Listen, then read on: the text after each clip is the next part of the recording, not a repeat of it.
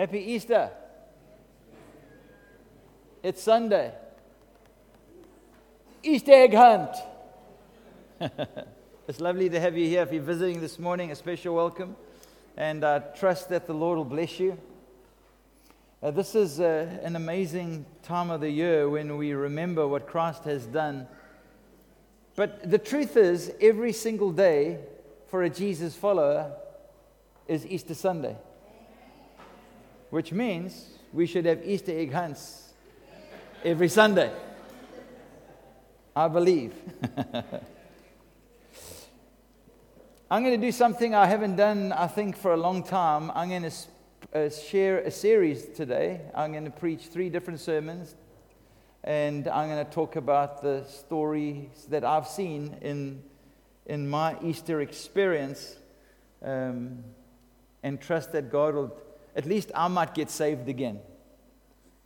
But this morning, I would like you to turn with me into your Bibles. If you have one, or if you have a device, you're most welcome to use it, whatever size and shape it might be. Luke chapter 22. I'm going to read from verse 14.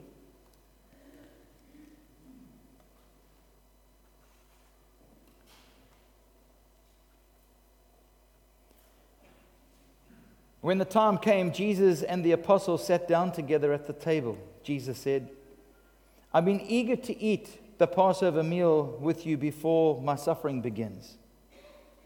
For I tell you that I won't eat this meal again until the meaning is fulfilled in the kingdom of God." And then Jesus took a cup, if you don't mind. It was a cup of wine, and he gave thanks to it for God. And then he said, "Take this and share it among yourselves, for I will not drink wine again until the kingdom of God has come." He took some bread and he gave thanks to God for it. And then he broke it into pieces and he gave it to the disciples. And he said this is my body which is given for you. Do this in remembrance of me. You know, we do this every now and then. The communion experience is something most of us do. Occasionally we do it at least 3 or 4 times in this church as a church family. Every now and then you remember to do it around your meal table with your family. And it's so easy for these type of things to become habitual.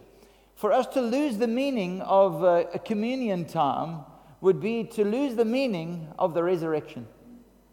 It would be to lose the meaning of the crucifixion. We forget very quickly, we get very quickly pulled into religious activity, but you can see that this all happened just before the crucifixion. After supper, he took another cup of wine, and he said, "These guys drank a lot, eh?" And he said this is the cup of the new covenant between God and his people, an agreement confirmed with my blood, which is poured out as a sacrifice for you. But here at this table, sitting among us as a friend, is the man who will betray me. For it has been determined that the Son of Man must die. But what sorrow awaits the one who will betray me." The disciples began to speak among. Imagine that. Imagine. Jesus declares this. You're sitting at the table with Jesus, picks up the second glass of wine, and he tells them about the new covenant. In the hands of Jesus was a cup. The cup of the new covenant. And he picked this cup up and he said to them, "And amongst us, sitting here as a friend, is someone who will betray me. And what a future lies before that person." In Jesus' hand, he held a cup. He picked his cup up and he showed it to his friends, the cup of the new covenant, a cup that he offers us to drink from. It's a cup of promises that he holds before you and myself. The new covenant is a chosen relationship between God and us, between God and mankind. It's God loving us first. It's us never thinking that we chose God. It's God loving us first. This covenant is a covenant ordered by and according to his promises.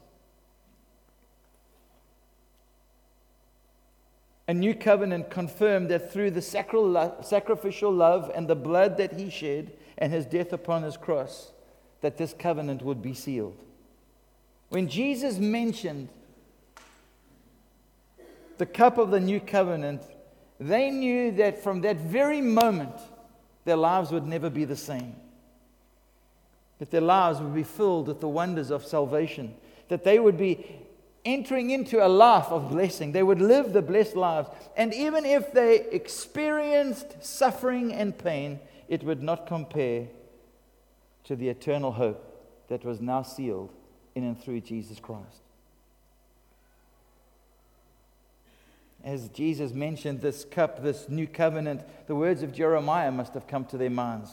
Jeremiah 31, Jeremiah says this, "The day is coming, says the Lord, when I will make a new covenant with my people of Israel and Judah. This covenant will not be like the one I made with their ancestors when I took them by the hand and brought them out of the land of Egypt. They broke that covenant. Though I loved them as a husband loves a wife, says the Lord. But this new covenant I will make with my people of Israel in those days, says the Lord. I will put my instructions deep within them. I will write these instructions in their hearts. I will be their God, and they will be my people. And they will not need to teach their neighbors, nor will they need to teach their relatives, says the Lord. You should know that the Lord is...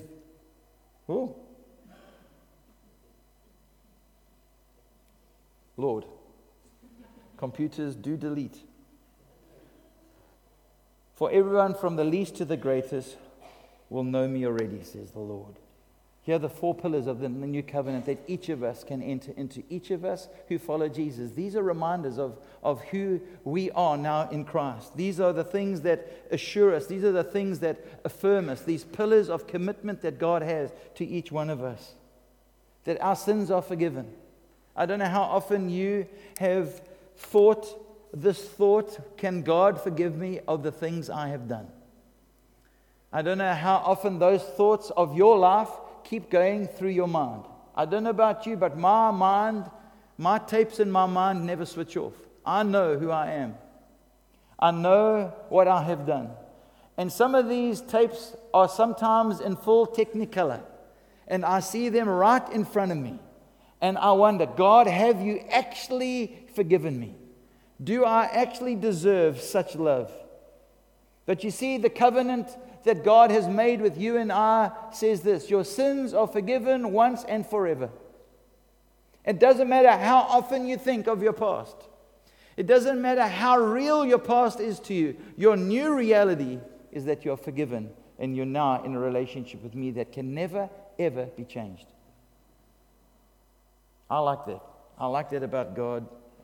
I'm so grateful for that. You know what it says to me? Forgiveness. It says to me, I'm free. I'm free. As much as the reminder keeps going on in my mind, and as often as I do sin, I know this, that I am free. I'm free from the clutches of sin. Not only am I free, that I am new. And every day in Christ is a new day. I'm alive because what Christ has done. One of the other pillars that we see in this covenant that God makes with us through His Son, Jesus Christ, and the promises that are fulfilled, the promises that we saw from this prophetic statement from Jeremiah, is that of reconciliation. Not only reconciliation back to God, but right standing with God. I've had countless conversations with people over the years about, I'm never good enough. I have to prove myself to God. I don't know if I am right with God. And the constant thing of, but what if, and what about me, and on go the questions and the doubt. But God said that we, through His covenant, would not only be forgiven, but that we would be reconciled to Him, that He will be our God. And that we are reconciled to Him. Not only that, that we are in right standing with God. Do you know what that means? Right standing with God. Doesn't mean perfect. It doesn't mean excellent. It means right with God. We do not deserve it. We cannot earn it. But His reckless love has made us right with Himself. I did this, a number. Ross reminded me, if we did this in this auditorium this morning, and I got some of you to stand on that side of the auditorium, and some of you in the middle and on the right, and this auditorium would be a continuum. a line, and on that side over there, sorry to say this, on the couch, they're really bad. I'm not too sure. How are you feeling? The forgiveness of God is for you. I don't know if I could ever be right with God. My sins are too overwhelming. In the middle, somewhere, I think I'm okay. I'm better today than I was yesterday. And maybe on this wall, those of you who think that you are 100% right with God, where would you stand? Without having to do anything about it. Well, you see, history has proven in this illustration that most people tend to go to that wall. But the truth is, we should all be crowding around that wall. Because through Christ, we are made right with God. We do not deserve it. It does not make sense. And the tapes keep playing very loudly in our minds. But through Christ, you and I, this covenant promise, we're in right standing with God. That's great news. What an Easter gift. I believe it's like the return of intimacy to the generation story, where we were created to be in a relationship with God and we chose to go our own way, like wicked people, like sheep who have gone astray, like men and women of madness we choose. We think our choices of right and wrong are right, and the instructions of God are wrong. But God's instructions and His promises to us are right, and the choices we make in truth are wrong. And so God brings us back through His Son, reconciles us back to Himself in a relationship that can never, ever be broken. So Jack, you can sin as much as you want. And I know Jack, and Sue has told me how much he sins.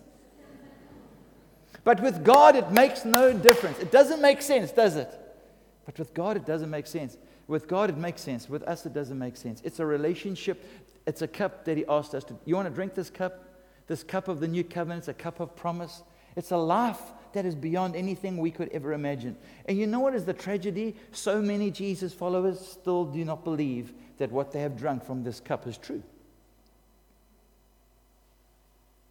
God has brought us back to that intimate relationship with Himself. Our original design, God's original plan for our lives. You know, it's called family, sons and daughters. Our true identity, us in Christ.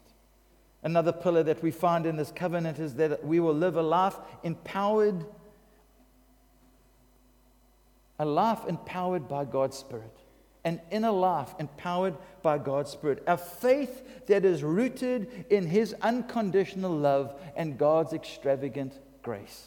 Faith. Our relationship, this cup that we drink, this relationship that we have God, this eternal commitment that God has to us, all He requires from you and me is just faith. Faith.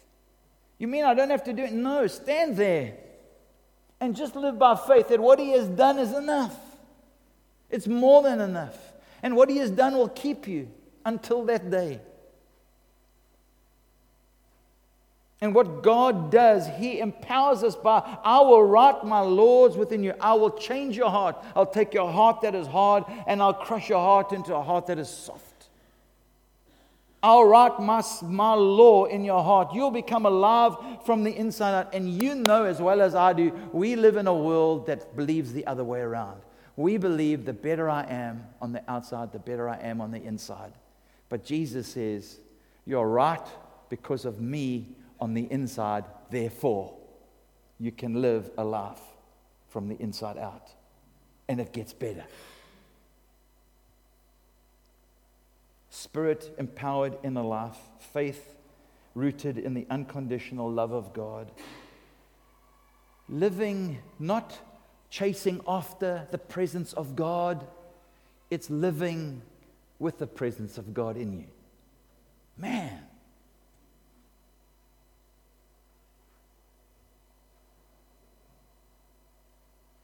I remember we had a lovely evening a couple of nights ago with some of our friends and family, and we normally ask a question, so how are you doing? Let's have a conversation. Give us one thing that you're so grateful for. It's a great thing to do, you know. If you did that around the table, one thing that you're grateful for. And all of us, we were saying all the right things, weren't we? We were saying, because our children are there, we're saying, oh, family. And we meant it. from the bottom of our hearts. And then our wives and our husbands, and our husbands and wives. And we meant it. Because it was Friday. And Sunday's coming. But the true answer for most of us, and it started coming out, was we're so grateful for the grace of the Lord Jesus Christ. That He found us, and He found us, and He changed us. And He lives within us. He is alive. And He is working something in me that I do not understand, but it is for His glory and for my good. It is the Spirit-empowered inner life. God is present in me.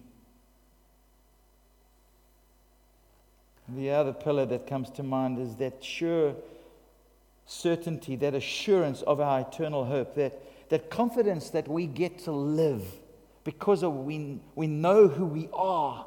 The confidence we get to live a life of eternal significance. Knowing that in our minds that sounds a bit proud, but that my life counts. That my life matters. I'm not a mistake on this fleck of dust in the universe. I was intentionally found by God. My life matters. In fact, I'll be so bold as to say that I can live out my life with eternal significance, that every person, everything around me, creation and those created, will benefit because of the covenant that God has made for me. Will benefit because I chose to drink from this cup. Isn't that amazing? We're like, oh, that's so awkward. It should never be awkward. And then Jesus goes on in Luke 22 and he reads these, and he says these words to the disciples. Jesus says, verse 39, it's just writing, it says, then accompanied by his disciples, Jesus left the upper room and went as usual to the Mount of Olives. And there he told them, pray that you will not give in to the temptation. To sleep, no doubt. So he walked away about a stone's throw away, and he knelt down and he prayed, Father, if you are willing. Jesus said there was another cup in Jesus' hand. The one cup was the cup of the new covenant that He offered you and me. But there was another cup that Jesus had in His hand and that He would have to drink from. He said, Father, if you are willing, please take this cup of suffering away from me. Yet I want your will to be done, not mine. And an angel from heaven appeared and strengthened Jesus. And he prayed more fervently. And he was in such agony of spirit that sweat fell to the ground like great drops of blood. In this very moment, we see this amazing picture of Jesus. Jesus full of humanity. The man, Jesus Christ. And he's going like this, Lord, if you can take this cup from me, please do it. Because I know it's going to hurt. And then we see Jesus, the Son of God, Jesus in His full divinity. Father, not my will be done, but yours. For us, the cup of the new covenant is a cup of promise. But the cup that Jesus was about to drink was a bitter cup. It had a bitter taste. And it was on the night that Jesus was betrayed, He chose to drink the cup of suffering for you and me. It didn't mean in Him drinking this cup of suffering, we would not suffer. It meant that He would suffer for us so that we could be free from the inside out. It was a cup of betrayal. It was a cup of surrendering His will to the will of the Father. He said, I could have called 10,000 angels to come and intervene at this very moment. And my Father would have done it. But not my will, Lord, but your will be done. It was a cup of denial. His friends rejected Him. It was that cup of rejection. It was a cup of false accusations. And like a lamb, He was led to the slaughter. It was a cup of misunderstanding. It was also a cup of mockery. It was the cup of abandonment, that cup of suffering that Jesus would drink. It was the cup of God's wrath, the fury of God. Oh God, if you can take this cup from me, because I know how mad you are. It was a cup of faith in God and His promises. That's all that Jesus had at that moment. That the Father can be trusted to bring him back to full resurrection life. When Jesus chose to drink the cup of suffering, He knew it would hurt. That it would lead him to the road, up the road to the cross. A certain and gruesome death. But He knew that the moment He drank the cup of suffering, you and I would be able to drink the cup of the new covenant. And for us, drinking from this cup meant that we would live when He died. That His blood would be shed and we would be forgiven. That we would be reunited back to our Heavenly Father. That we would be able to be intimate with God again. And that with a Spirit-empowered life, with new beginnings, we would live with a surety and a certainty of our eternal hope. Death no longer has power over us, because we are the people of the resurrection.